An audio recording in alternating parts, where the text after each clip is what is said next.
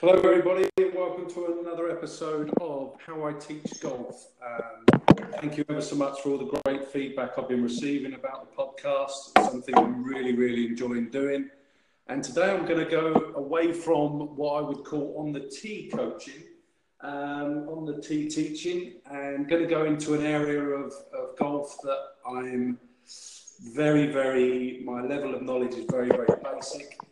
So I thought I would get an expert in to talk about the art and science behind custom fitting. So who better for me to talk to than Golf Principles founder and owner, Mr. Jason McNiven. Jason, how are you, mate? Duncan, I'm all right. How's things?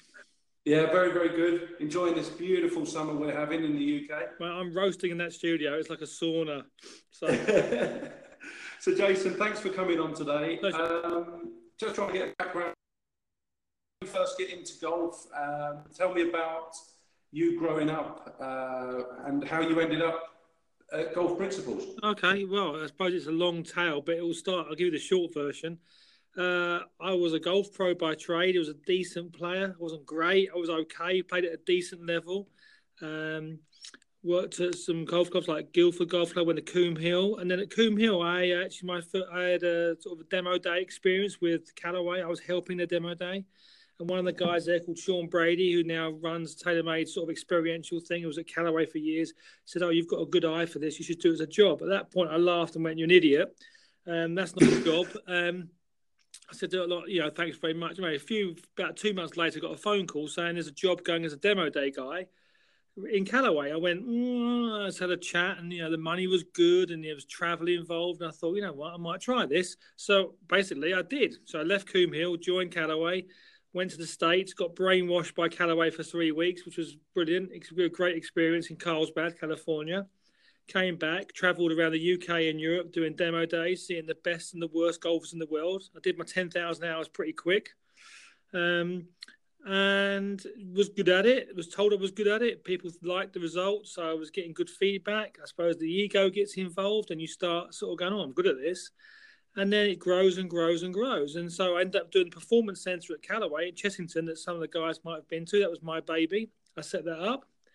And then I went to TaylorMade in back end of, it might have been 99, 2000. And I did lots of things there, like operations and sales and logistics, and learned lots of things. And then one of my old sponsors, called Richard Caring, bought Wentworth, which was a bit of a surprise. And I got a call one day saying, "Have a chat, come to London." Went into his office and he said, "What would you do with Wentworth?" I went, "Well, you've always loved it. You make it the best in the world. It could be the best ever." So I said, I'll give him my vision for it. He went, "Great, you can run it." And that's when I first bumped into you and the boys like John and all the rest of the crew, and Bradley, who I bumped into the other day at Queenwood, teaching Adam Scott again. And it was just fell into it, really. And long story short, I basically fell into it. But I had a thirst for learning. I've liked products all the time. I love golf clubs. It's one of the things, I say this all the time. I don't smoke, I don't drink, but I definitely love golf clubs. I buy golf clubs. So And so for me, I've always been the product guy. I've always married the swing to the product, if you like. And so for those of you out there who are looking to get into the industry or looking at sort of different avenues, there's lots of things in golf. And the technology side, I know we're going to talk about that stuff in a minute, but this is becoming more and more important. Custom fitting or being fitted at whatever level is now seen as a standard issue. Years ago, it was sort of the holy grail for the better player. I'm not good enough to get fitted. But actually, when you look at it, the ones that aren't very good need to get fitted because they need the help the most. Yeah. So, and then and it's basically, and the business evolved. I left Wentworth and I worked for TaylorMade again with a guy called Ben Sharp, who now runs Top Tracer. Yes. And I worked for Ben, and I was doing some operational stuff there, like custom workshop, custom experiential. And basically, my dad plays golf off 18. He's terrible, right? He's terrible. He drives like Greg Norman, putts like Barry Norman. He's horrendous, right? But he loves the game. And I was going to buy him a present as a fitting. And he said, "Oh, I'm not good enough. It's too expensive." I said, "Hang on a minute. That's not right. If it was a price for a lesson, would you get fitted?" He went, "Of course I would." I said, "Right." So that to me was a red flag. So I'm very, as you know, quite meritocracy-wise. I think everyone should have the information. So on the back of a credit card, this is madness, in 2007-8, think of a worse time to do it, we set up Golf Principles, and we were doing shaft selling from a downstairs toilet. Anyway, so we stocked shafts in the US and sold them to various club fitters and club makers around the country. And there was a massive gap in the market for someone that was just neutral and honest and had choice. So in the end, we did, on the back of a credit card, like I say, the studio. It's just madness when you think about it now. I mean, you put the business plan together and someone would die. And we just went for it, and we found a place in Basingstoke, which is about 10 minutes from TaylorMade, which wasn't where I was looking, because I live 25 miles away. Mm-hmm. And it evolved, and we survived, and we kept growing, and got some staff, and we kept getting bigger. And now I've got a place in Essex, and I've got a place still in Basingstoke, which I still call basically home. But it's all about doing the right thing, looking after the customer, and if it's not right, fixing it, and working with coaches across all levels of methods and spectrums, trying to help their clients get better. And the way I often sort of say to people is, look, my customers are pretty specific. They're golfers that are trying to get better. They're having a good level of coaching, and they're serious about trying to improve. Our job is to facilitate that improvement with the right fitted clubs. Now, that will change. Obviously, if you're a young kid or if you're an older person, or that's a moving feast, and it can change. And we've been 12 years trading now, and we've seen guys 3 or 4 times that have had injuries or got better or got older or whatever, or changed methods, and that needs a change of equipment. But we're there for them as a support function. Most of our clients or customers, customers become good acquaintances, almost friends, and they can ask us anything about what am I doing this, doing that. We work with a lot of good players, work with a lot of bad players. We are very much an open house. I've tried to create an atmosphere which is very welcoming and saying, right, just whatever you want to ask, just come in and ask. I don't really get too precious about that. It's an open forum. I think it's very important. So I know you've got 2 facilities. So take each one on its own. So basically, Basingstoke's the original. So it's 1,300 square feet indoor warehouse unit. So it's freezing cold in the winter and hot as hell in the summer. So we've got the workshop in there. We've got the TrackMan 4. It's an enclosed sort of like cage, black. So the screen looks really nice and sharp. We do all brands from Homna PXG down to Cleveland or whatever. So we do across the spectrum in terms of brands from up to down. We try and have a choice for everybody. So not just you can't you've got to spend $2,000 on a set of irons. That's not what we're about. A lot of our work is reshafting in terms of a lot of people come in, like today, this morning, guy come in, set of Mizuno's, shafts are a little bit dead for him. Don't want to change the heads, but we'll change the shafts, and that's our business model. Essex, at Abridge Golf and Country Club, is slightly different. We've mirrored the same size of net and enclosure, so it's about 1,000 square feet in the caddy room, also the bag store. We've made that looking exactly the same as the Basingstoke branch, if you like. Mm-hmm. But Essex has got a 330-yard grass range, which is great. So that's massive for the guys that want that visual cement or that reinforcement to see the ball fly, because TrackMan's great, and it's a great bit of kit, and I couldn't do what I do without it. But sometimes that visual of seeing that little white ball go whoosh does help. So I always remember standing with you. I think the first time I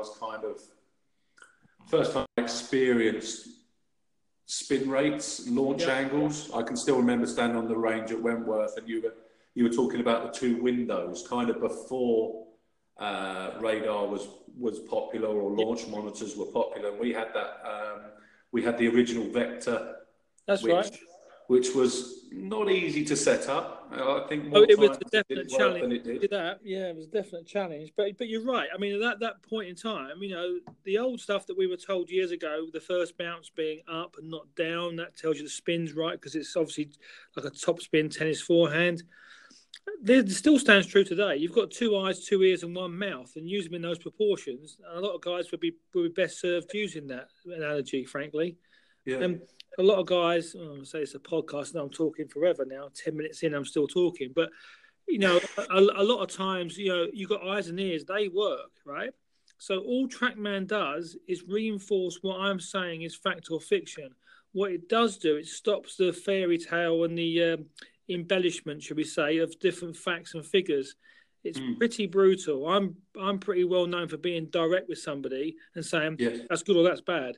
And in professional sport, that's what you have to be. It is. I mean, golf is gladiatorial. It doesn't look like it, but it is. It's kill or be killed. So you have to have that assassin's eye and say that doesn't work, or if it does work, you've got to know that there's a certain limit that's going to give you. And we don't get involved in a golf lesson. So one thing when I've taught guys around the world to fit, you're not there for a golf lesson. You're there to facilitate the person playing better. You need to tell them sometimes to understand that the delivery, say 3-4 degrees down with a driver, isn't very good. Go and fix it with somebody. Because a lot of the time they're being sent to us by a coach. So the coach is really important, this relationship between the fitter and the coach. I've been to some seminars and some guys have been saying, I do half an hour of technique and then I fit them for half an hour. Like, wow, really? I'm sure the coach is happy about that. I always ask the question, who are you coaching? Who coaches you? Where'd you go? Where'd you play? What ball do you use? Any injuries? What you're working on? Just stuff like that. So you get an understanding of what this guy's hopes and fears are. It's no good you giving him a soft shaft if he wants to stand there and not hook it, right? Or whatever it may be. So you can't just bowl in. And just because someone's young, old, male, female, left hand, right hand, tall, short, you can't have any preconceptions of what they're going to do. You just have no concept. I mean, look, if McIlroy walked through the door, you'd go, wow, okay, come on and hit a few shots. And all of a sudden this thing goes busting through the net. You go, wow, because your mindset is preconceived that this guy's not going to hit it very far. Equally, you can get a big rugby guy in who looks like an absolute tank and he can't hit it past his shadow. So, you've got to have a very open mind when you fit. And that's probably why I quite like it. I guess I would probably say slightly autistic in that respect. So I'm a bit scatterbrained. And that sort of randomization where someone can walk in the door today and be completely different to the next guy in an hour's time probably fits my eye perfect. I couldn't do that repetition.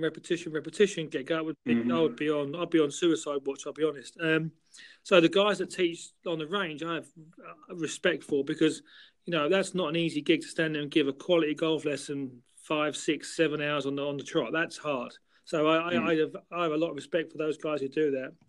But equally, I will call it if someone's, coming in with a load of tosh and saying, "Whoa, I'm not sure that's right," So I think that, we've grown our reputation to be what it is. And, I've got good staff that are really, really right behind me that I've trained, that are my guys. And the Essex boys are coming on board. They're like 15, 16 months in now and they're getting it. It takes time, right? You can't just walk in and be a self-confessed expert. As you know, you've got to do the hard yards. And the one thing I'd say about the facilities between Essex and Basingstoke, wedge fitting indoors is really hard. You can get kind of close, but there's nothing quite like hitting a wedge off turf and going, that's perfect. So that's the one benefit Essex has over Basingstoke is that a wedge fitting is a little bit easier off turf in Essex than it is in Basingstoke. You still get to the same outcome, but it just is a little bit easier, I have to say. So let's just say I've booked in for a session with you. You've never met me before. Yep. How does that kind of work, and kind of run us through the first 5 minutes of the... I mean, when someone phones up, we'll ask them, what you're coming in for, driver, fairway, irons, putter, whatever. That'll go in the book in terms of we're all on the cloud. It's all technology driven now. Quite good doing the podcast. It's all on the cloud. The boys can see what's going on. If it's a rework, reshaft, then within the first 5 minutes, they're hitting their own clubs.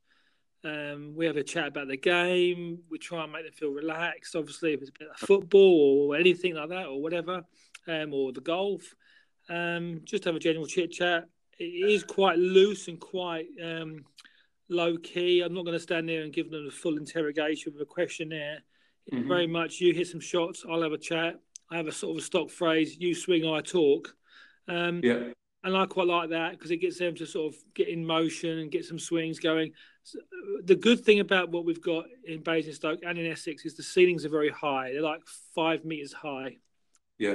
And that's really good because there's natural light. And, well, there is in Basingstoke. Essex is a bit closed off, but it's a high ceiling. So people feel relaxed. There's plenty of space. They don't feel constricted. I've been to some places that feel really small, like a prison cell. Yeah, I was going to ask you, do you feel as though Yeah, that's a huge advantage, having that open feeling, because someone coming in might feel already under pressure because they're meeting you for the first time. They don't really know what they want. And they're indoors hitting a golf ball into a net. And Duncan, it's basically you're exposing all your weaknesses. You're exposing yourself to someone you don't know and saying, this is what I've got. This is me. And that's very, very, should we say, scary. You know, some people can genuinely, and they can be very successful people, they can lose their bottle on the mat. They step on the mat and they just melt. And you get the old classic, I never shank. Well, yeah, you do. Of course you do. But today you are particularly bad because it magnifies all your faults. And you have to explain to somebody, this is why you're hitting a certain shot and this is where you're presenting the club in a certain way. It's what's causing the problem. So that's where you're trying to put them at ease and say that, yeah, and I have in the past stopped fits and gone, this is over. You have to hit some shots in front of somebody else in terms of lessons to basically get better and come back. And I have stopped the fit. I have stopped it more than once and said, look, this is not happening. You need to go and see somebody because you're wasting your time, your money, and my time. I don't care about my time, but I'm not taking money off you under false pretenses to turn around for you to turn around and say, the old boomerang set, they come whizzing back at you. I can't hit that. Well, that's not fair on anybody. So I would rather be up front with someone and say, look, go and see somebody, you know, and then, you know, that's when you have the discussion about where do you live, what do you want to work on, what do you like to sort of feel during a lesson, you know, and we go from there.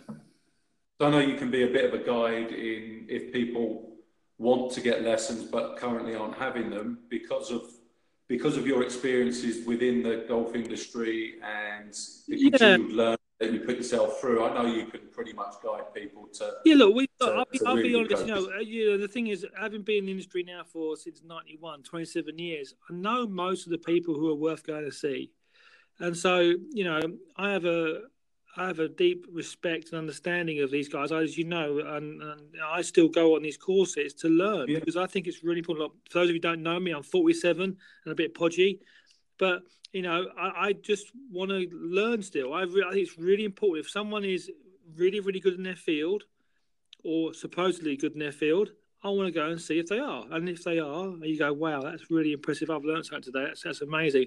That's great. That's what you never stop learning. I think if someone thinks they've got all the answers, you probably have a bit of a charlatan on your hands. And, you know, if someone lives in a certain area, I will put them in that area and say, look, go and speak to this guy or this guy, have a lesson, see if you connect and bond. And if it does, great. And if not, go and see another guy. You know, there are probably, this is a sad truth of the PGA, I probably guess, as a proud PGA member, I know of probably about 15, 20 coaches around the country who I would think are really, really good.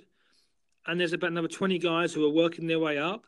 And after that, it's pretty much of a barren field at the minute. I think the boys are getting better. I think the info's getting better. But I think the mentoring, this is another topic, it's going off topic. But, you know, I think there could be better mentoring for the younger guys coming through because, you know, they're left to their own devices. And it's kind of sometimes it would be good if they could be led and mentored in the correct fashion. But fundamentally, you're right. We can say to somebody, right, your mechanics look a bit like this. This guy's really good at this. Go and see him. Or she's really good at this. Go and see her. It really does open up all sorts, really. Yeah, I mean, it's one of the reasons why I wanted to start the podcast, going back to your, you know, really good guys in the areas, was to highlight the good coaches that are around the country that are obviously willing to share their information, willing to talk about the coaches and bits and pieces. But yeah, look, I think this is what I call the classic Tomcat mentality. You know, back in the day, this is my territory. They sort of like scent the territory. They mark their territory, and don't come inside it.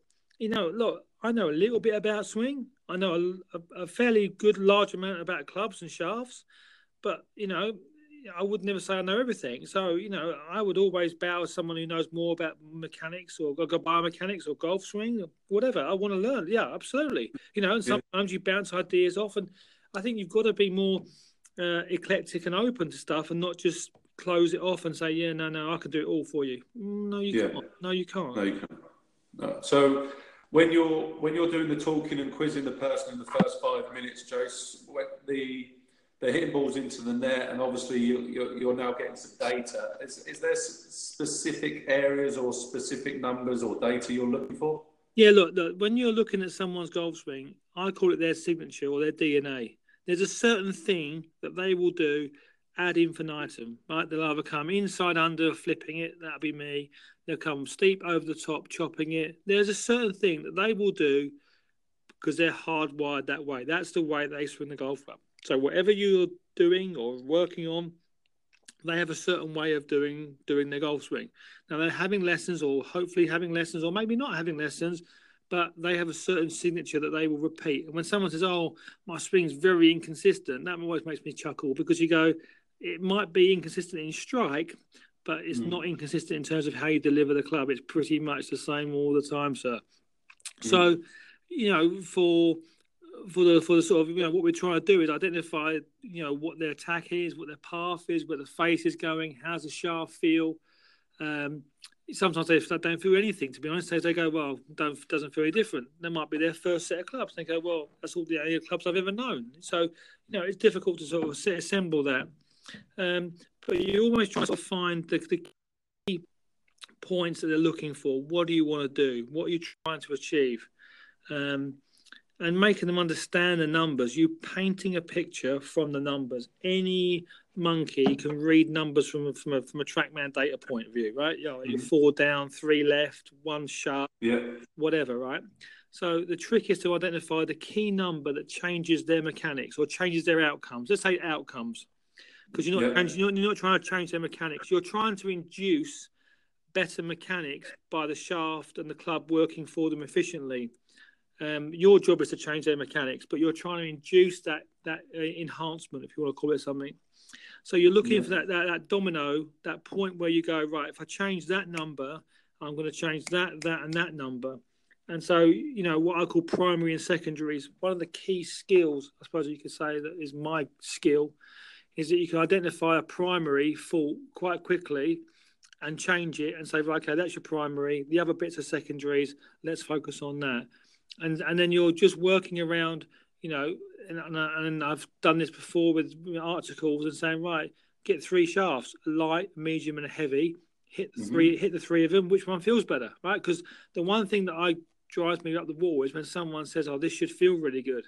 How the hell do you know what they're feeling? You can empathise with them, you can sympathise with them, but you can't tell me you know how they feel, And that's why I still play tournament golf, because you're out there and you're going to feel nervous and you're going to feel all tight. You make some really poor swings and you hit some really poor shots. You go, gosh, I know enough to not do that, but you still do it because you're under pressure.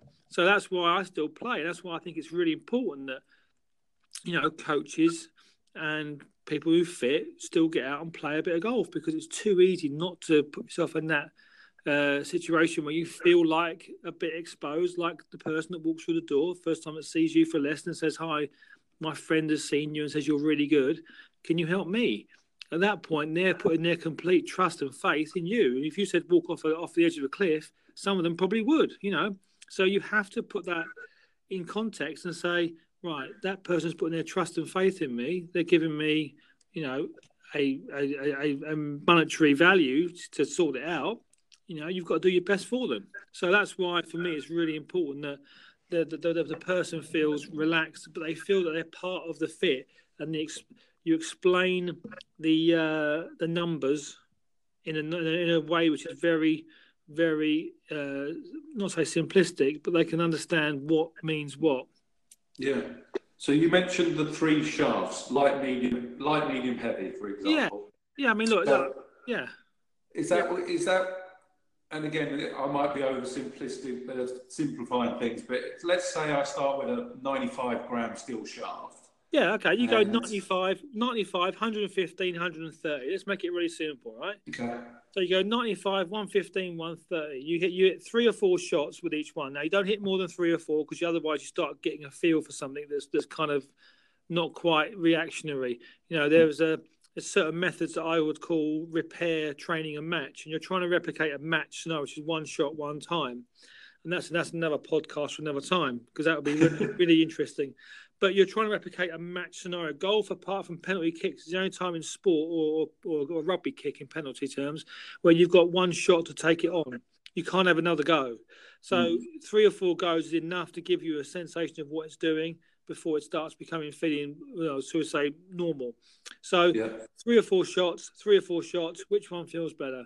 Well, that one feels really dead. That one feels really light. That one feels about right. It's the old Goldilocks and the 3 Bears scenario. Now, the clever part, if you want to call it that, is then say, right, you're roughly 115 grams. Now, do you want the weight in the butt or in the tip or in the middle? Okay. So then you've got the different balance points. So then you go a little deeper. So you're right. The simplistic approach that you've got is the right one. Say, right, medium is good for you. You want a bit of weight towards the grip, the middle, or the tip.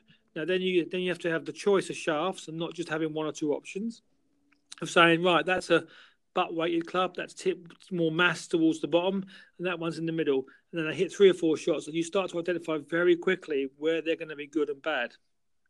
Okay, so if we go, we're going to say we're at 115, 115 grams. Yep. Explain a little bit difference between... Was it butt weighted, tip weighted? Yeah, I mean, basically, in balance point terms, if you get a shaft, which is basically a steel tube, you'll have more weight towards the grip end, more weight towards the head end, or the weight will be basically balanced 50-50. It's like a seesaw. Right? Imagine a seesaw. So you have some shafts that have more weight towards the grip end, some shafts have more weight towards the head end, and some will sit 50-50 on a balance. Now, there's no right or wrong. No. And fitting on speed is a no-no. Where you load the shaft, how you load the shaft, that's completely down to you. So, or your signature or your golf swing. So, you're looking to try and create the most consistent ball speed, spin, and launch numbers with whatever shaft that can be. And that's why you don't get too boxed in with preconceptions, because you might find you'll get surprised now and again. In fact, you will get surprised now and again. So you're trying to create the most consistent depth control. The clever part of fitting is to compress the bad shot near the good shot. So the good shot is always good, but the bad shot doesn't hurt you as much. That's the skill in fitting. Anyone can give you a club that goes further. That's in the modern world with lofts getting stronger and stronger and the faces getting thinner and thinner. That, frankly, is a bit of smoke and mirrors. The real secret is to get the launch and the spin consistent, so your depth control is consistent. And you work with a good player, and it's 175 over a trap. They want to hit it 176, 177 all the time. They don't want to be hitting the 172s because that's in the trap and dead, probably plugged. So, you have to be very aware when you're working with somebody what they're looking for. And I always very, very keen on this depth control and dispersion, obviously, but you've got to be able to bring it together. If that makes any sense. Yeah. So would I be right in saying that a myth or a misconception with regards to shafts are that if you swing the golf club at 95 miles an hour with a driver, you're a stiff shaft? Not necessarily true. You could. Okay. I have fitted guys for between X-Flex and soft regulars, depending on what they like the feel of. So the flex on a drive, the flex on shafts is like, wow, it's there's no standard, right? So, sometimes I just wish the companies would put nothing on them and just put a weight, or even just put nothing on them. Sometimes the old blind tests are the best ones. Look, it all depends on how they load it. I mean, the way to think about it is this: if you've got 2 taps getting turned on, and the pressure at the bottom is the same, but one is turned on short and sharp, and one is a long, slow turn, but the pressure at the bottom, i.e. the speed's the same, is the forces involved the same? No. The short, sharp is a much more violent transition than the slow winder. So in that regards, in shaft terms, you'll probably fit the guy with the short, sharp load a little heavier, a little bit firmer because he's going to put more of a violent transfer of energy into that motion. The longer slow winder, he might or she might have, a softer shaft. You just don't know. You don't know. You just don't know. But the one thing I would say is, like, misconception wise, a lighter shaft is not always better. This silver bullet panacea of lighter is not always better. That's definitely true. What I've seen. And it's the same between companies as well, isn't it? There's no standard on light. Goodness, I mean, you can get a regular, a firm, and a stiff, and it's a minefield. I mean, literally, there's nothing that is standard. I mean, you have to just take it as how can I put it? What you see is what you get, and just go, right. Okay, whatever it is on the shaft, it doesn't matter. Just hit it. What the numbers like? How does it feel? That feels great. Well, actually, it's irregular. The guy falls off the mat and goes, "What? I should be."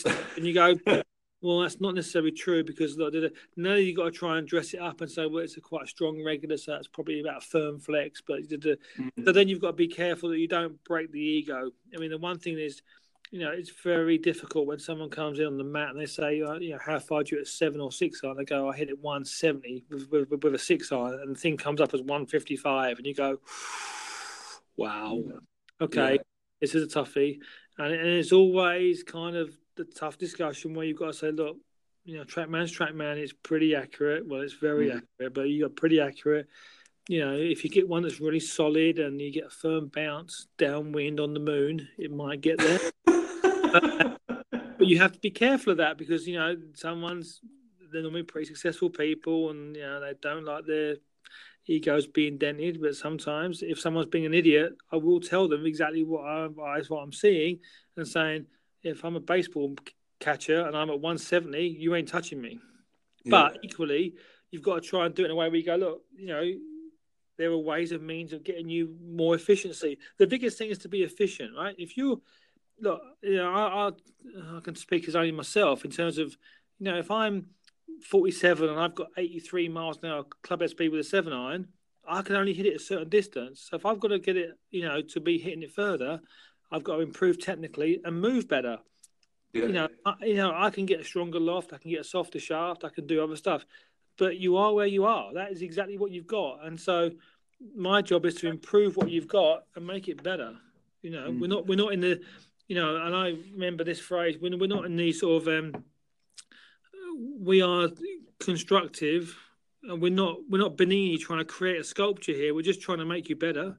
A lot of golfers or golf pros I've seen think they're sculptors. They're trying to create this great golf swing, and that takes so much time and effort from the player, not just you. I mean, if someone's with you 3 hours a day for a year, you might be able to do it. But if you're playing once a week and you're hitting balls once a week, if you're lucky, you need to keep on getting better by small degrees, and that's regular coaching and regular lessons. And I've seen that a lot with the people that see people regularly. I know that one of the things I think this is probably the thing. You can't buy a golf game, right? I hate to do this, and this is probably the worst advert in the world. But if you come into me, you are what you are. You're not going to buy a golf game that's better than what you've got. You'll be more efficient. You'll be more effective. You'll probably play a bit better, but you'll still have your core mechanics. So if you're going to spend any money, find a good coach, see them once every 4 to 6 weeks minimum, and keep that pair of eyes going and relationship going, and improve the technique, small degrees at a time, And if someone's lazy in coaching terms and they don't do that, it's probably time to leave them and move on to someone else. But the duty of care is to say to somebody, look, you can't buy a golf game, but you can buy a better game, but you can't buy a golf game. That makes sense. It's a bit like you can't buy experience. Yeah, look. You've got enough miles on the clock as I have to know that, when you're working on the game of golf, it's a game, right? And if people get huffy about hitting it 25 feet away, wow, then you've definitely got, issues. It's a game, and the game is to be played. And the trouble is, you've got to dissolve the range and the golf course. And the best way to do it is to try and marry the two. So you work on your game and take it onto the golf course. I'm the world's best on the practice ground. I work on the first tee and melt like an ice cream. So, it's it's very difficult to do. It's a hard game. There's so many multi-disciplines to it. It's hard to do it. It's a hard game. So going back to the multi-discipline part, let's say we've got a club head we're in the ballpark, you're happy with the shaft, weight, balance point, everything else. Talk a little bit about the importance of grip fitting. Well, it's a funny one because it's the only part of you that touches the club, right? So, people go, "Oh, any grip's fine," and you go, "Really? Oh, okay, that's interesting," because it's the only part of you that's going to touch it. So I always kind of, it depends on the compound. Something firmer, something softer. The ridge in the back, or the new stuff that's got the red line, which is basically a reminder on the outside for those who didn't know that. The size, the +4, where you have it taper down less. It all depends on what you like to feel. I've got short fingers, so probably a bigger grip isn't really a good idea. But I like the idea of it not being so big because I'm sort of so small, so I don't flick it as much.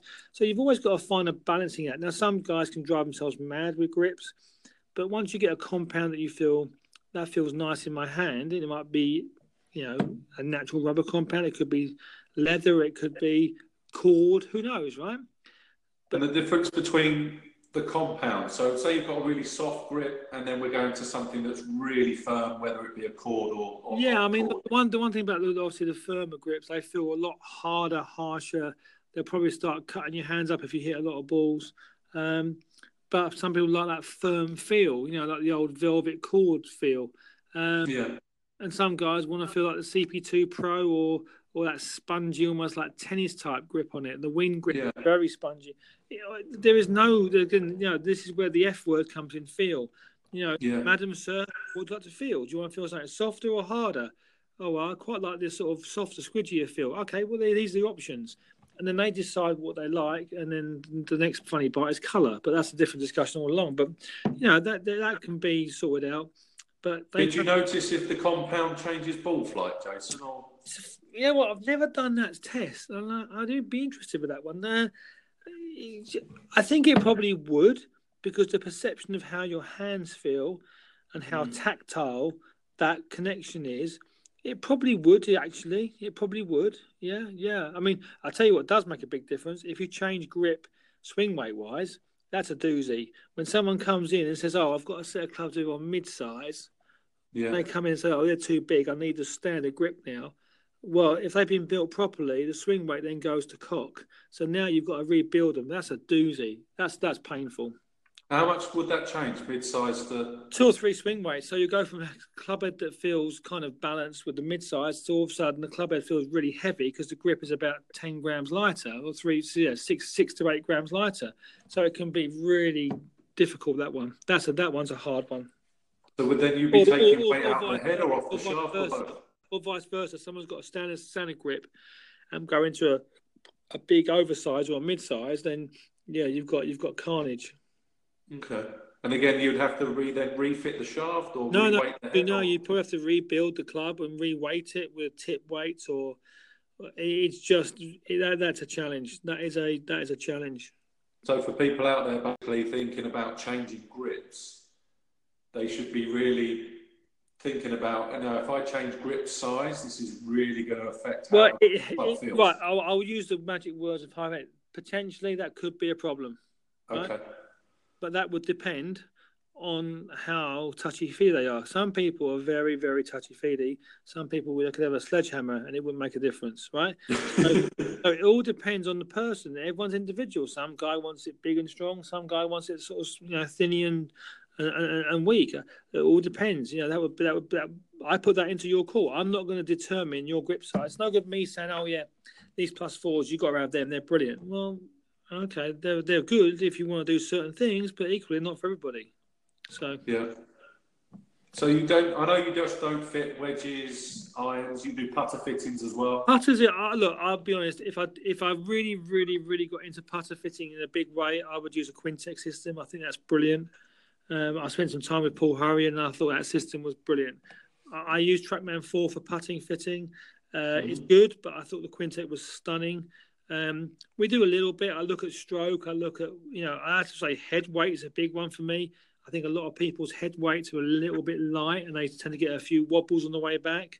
So I definitely would lean slightly towards a heavier head weight for some people than others. And then getting their eyes in the right position, the neck tilt in the right position, feeling comfortable. I think the short game in terms of wedges and putters, there's a big hole to fill for fitting in that department. I think that's the next level, next generation of fitting that's going to be in the industry, I would say. Okay. Looking forward, I would say looking forward, ball fitting is starting to become more prevalent. Yeah. But the low-hanging fruit is definitely wedge and putter fitting, I think. Okay. Jason, recommended books. Is there any books that you either give to people or you say, you should read this? Cool, books. I've read a book for ages. Yeah, don't ask me what book I've read recently. It wouldn't be one that you'd want to read. It'd be like from A to Z of London. No, you know what? Actually, I don't do the book thing. What I would say is now with YouTube and podcasts and stuff like this, I think people can get their information from all different sources. I think it depends on if you're a book reader. Look, there's some classics out there. John Jacobs' ones obviously stands out as being sort of a seminal book. I guess you've got things like Ledbetter's, thing. You've got The Search for the Perfect Swing. You've got Jim's Plain Truth book. You've got, Haney's book. There's a few out there where you go, that's really good. But pretty much, I think now you can get all your information in, internet format or viral stuff. Is there any guys you would recommend that they kind of look at on YouTube or attend seminars if they're giving?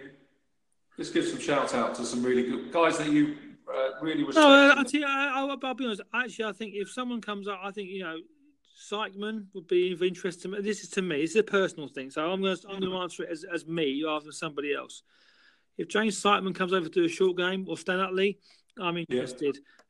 If Jim Hardy or Chris O'Connell comes over, I'm interested. If who's the guy? It's the American guy. Is it Todd Hamilton? No, not Todd. Scott Hamilton. Scott. If he comes over, I'm interested. If Chuck Cook comes over, you've probably got my name on the sheet. I'm a personal friend of Mac O'Grady. I think Mac's a great guy, but getting to see him is like seeing the Pope. But he's a great guy, and he's a gentleman. He's a lovely man. I have to say, I enjoy time with Matt Belsham. He's very smart. I enjoy time with. I have to say, I would love to spend time with someone like Hank Haney because I think he's a genuine gentleman. Having met him at Wentworth, I would love to spend time with him and talk to him about stuff. Just golf swing. Forget the Tiger nonsense, which is golf swing. I think Manzella is interesting for storytelling and just being one of the guys and just shooting off in a bar. Michael Jacobs, in terms of science, with Dr. Steve, is pretty smart up there. And I'm sure, obviously, we'd all want to spend time with Butch because he's just the best storyteller in the world. But I think, you just wouldn't get him opening up too much. In terms of other guys out there, I think Cowan's obviously got his interesting things to sort of talk about. Graham Walker is obviously nice. But these are guys that everyone knows as being elite coaches. But I definitely would want to spend time with, Sykman or some of the guys in the short game to understand more about the short game itself, per se. Yeah. There's a big list there, and there's some similarities there, but there's some new ones hopefully that people can pick up on as well. Yeah, look, I would love to spend time with Scott Hamilton. I've got to be honest. I think he's a very interesting guy. I think I think what he works on with some of his players looks like that looks good stuff, And then his guys are all slightly different in terms of how they swing it, but they all can play. That's the one thing I would say over the last. A few years that's changed is that if you went to the college system in the US, you would come out looking like iRobot. They all swung it great, but they couldn't play. Right now, it's a bit like the Wild West. If you can hit it and you can show you can play, son, go and play. Right, and your technique can be pretty much whatever it wants to be. I guess look, Georgie boy in the US, Double G, whatever you want to call him now, or whatever, GG Swing Tips. Has kind of made a little niche for himself where he's okay seeing guys swing it funky. I guess, going back to like Jimmy Bruin, right, in Ireland. You could go funky, but as long as you deliver it in the same way, back to Mr. Jacobs' famous quote, it don't matter. So now the visual of how it looks is now been trumped by how you deliver it. And if you deliver it in a really good way, I ain't touching it. But if you deliver it in a bad way, I will touch it. I think that's what's changed, if I'm being honest. It's how, you deliver it rather than how it looks. Where years ago, it had to look good, right? When back in the day, Nick Faldo was your demigod to worship because it looked like it was just pure. Now, it don't matter. You just stand there and, can you deliver the club and square it out? 0-0 contact. Yeah. So if you only had £100, Jace, what would you get? What would you spend it on to get golfers better? Yeah, probably. You know what? I'm going to say something very controversial now. An iPad stand. Say that again. An iPad stand.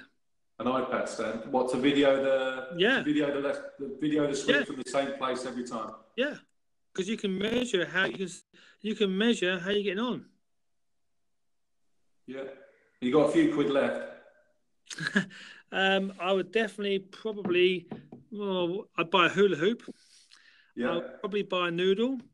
I'd probably buy some alignment sticks. I'd probably. What else would I do? What would I do? Impact spray? Yeah, impact bag is always a doozy. Yeah, but you could probably nick a tie from somewhere. But yeah, you're right. Impact bag's great. I would go pretty much like that because like training aids and stuff like that. I think the sticks, the alignment aids, the noodles, the circles, they all stand true. They all work. Golf is an incline game. It's played on a circle. No matter what technique, what school of thought you come at it from, it don't change the laws of physics, right? So it's an incline plane on a circle. How you achieve that, you crack on. So any of these training aids work for people. What else would I spend money on? You know what? Genuinely, if it was £100 and it was a really good golf lesson, I would spend it on a golf lesson. I have no problem doing that. I have no problem paying for something that's really good. I have a problem where I feel like someone's smoke and mirrors and doing a bit of a whistles and bells, but I have no problem going anywhere in the world and spending hard-earned money on someone who knows what they're doing. I've got no problem with that. So if it was £100 for a lesson and if it's just half an hour, if it was good info, I'll be there tomorrow. Brilliant. Jace, I know the answer to this, but what's your favourite course? Oh, yeah, I don't think you're going to get this. Well, I think it's Loch Lomond. No, Royal County Down or Hollingwell. It's changed then. I always thought it was Loch Lomond. I love Loch Lomond, but if you want to get bitten to death by the midges about now, you crack on. I'd say I have the privilege of playing Old Head more than once, which was fantastic. I loved it. Royal County Down is just unbelievable, special. And I've got to say that Hollingwell in Nottingham, but they've just had the Open qualifying final bit, is an unbelievable golf course as well because no two holes go in the same direction. So for me, that's a lovely golf course as well. I think it's a brilliant golf course. But if you put me on the spot, I'd have to be a bit dull and say Royal County Down. Fantastic. We haven't had that one yet, so that's good. Yeah, it's good. As your guest of the day, you get to ask question of the day for the listeners to give us some feedback and get them questioning what they're kind of doing when they're practicing or playing. So your question of the day, please, Jamie. Right. Well, my question is very simple. For the people out there who are working their games, are you practicing with a purpose in mind? Or are you just bashing balls? Because if it's a numbers game, you're going to lose. So I would always say to somebody, this is where another podcast can be done, I guess, is what my belief is, and this is only what I've been talking to elite, so I was coaching sort of people. Yeah. You've got to be able to do it under a pressure situation where it's got to mean something. And you're working on something. So for me, every time you practice, what is the purpose of the session? And have you recorded it, written it down, or just made a note in your phone about what was good and what was bad? There you go. There's a question for everybody out there to work on.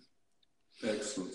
So are you practicing with a purpose, or are you just having some fresh air and exercise? Yeah, look. And if you're just beating balls for like beating balls, that's fine. But if you're genuinely working on your game, then you need to know what you're working on, why you're working on it, and have you worked on it in the right way. And it can be 25 balls or 50 balls or 100 balls or 1,000 balls.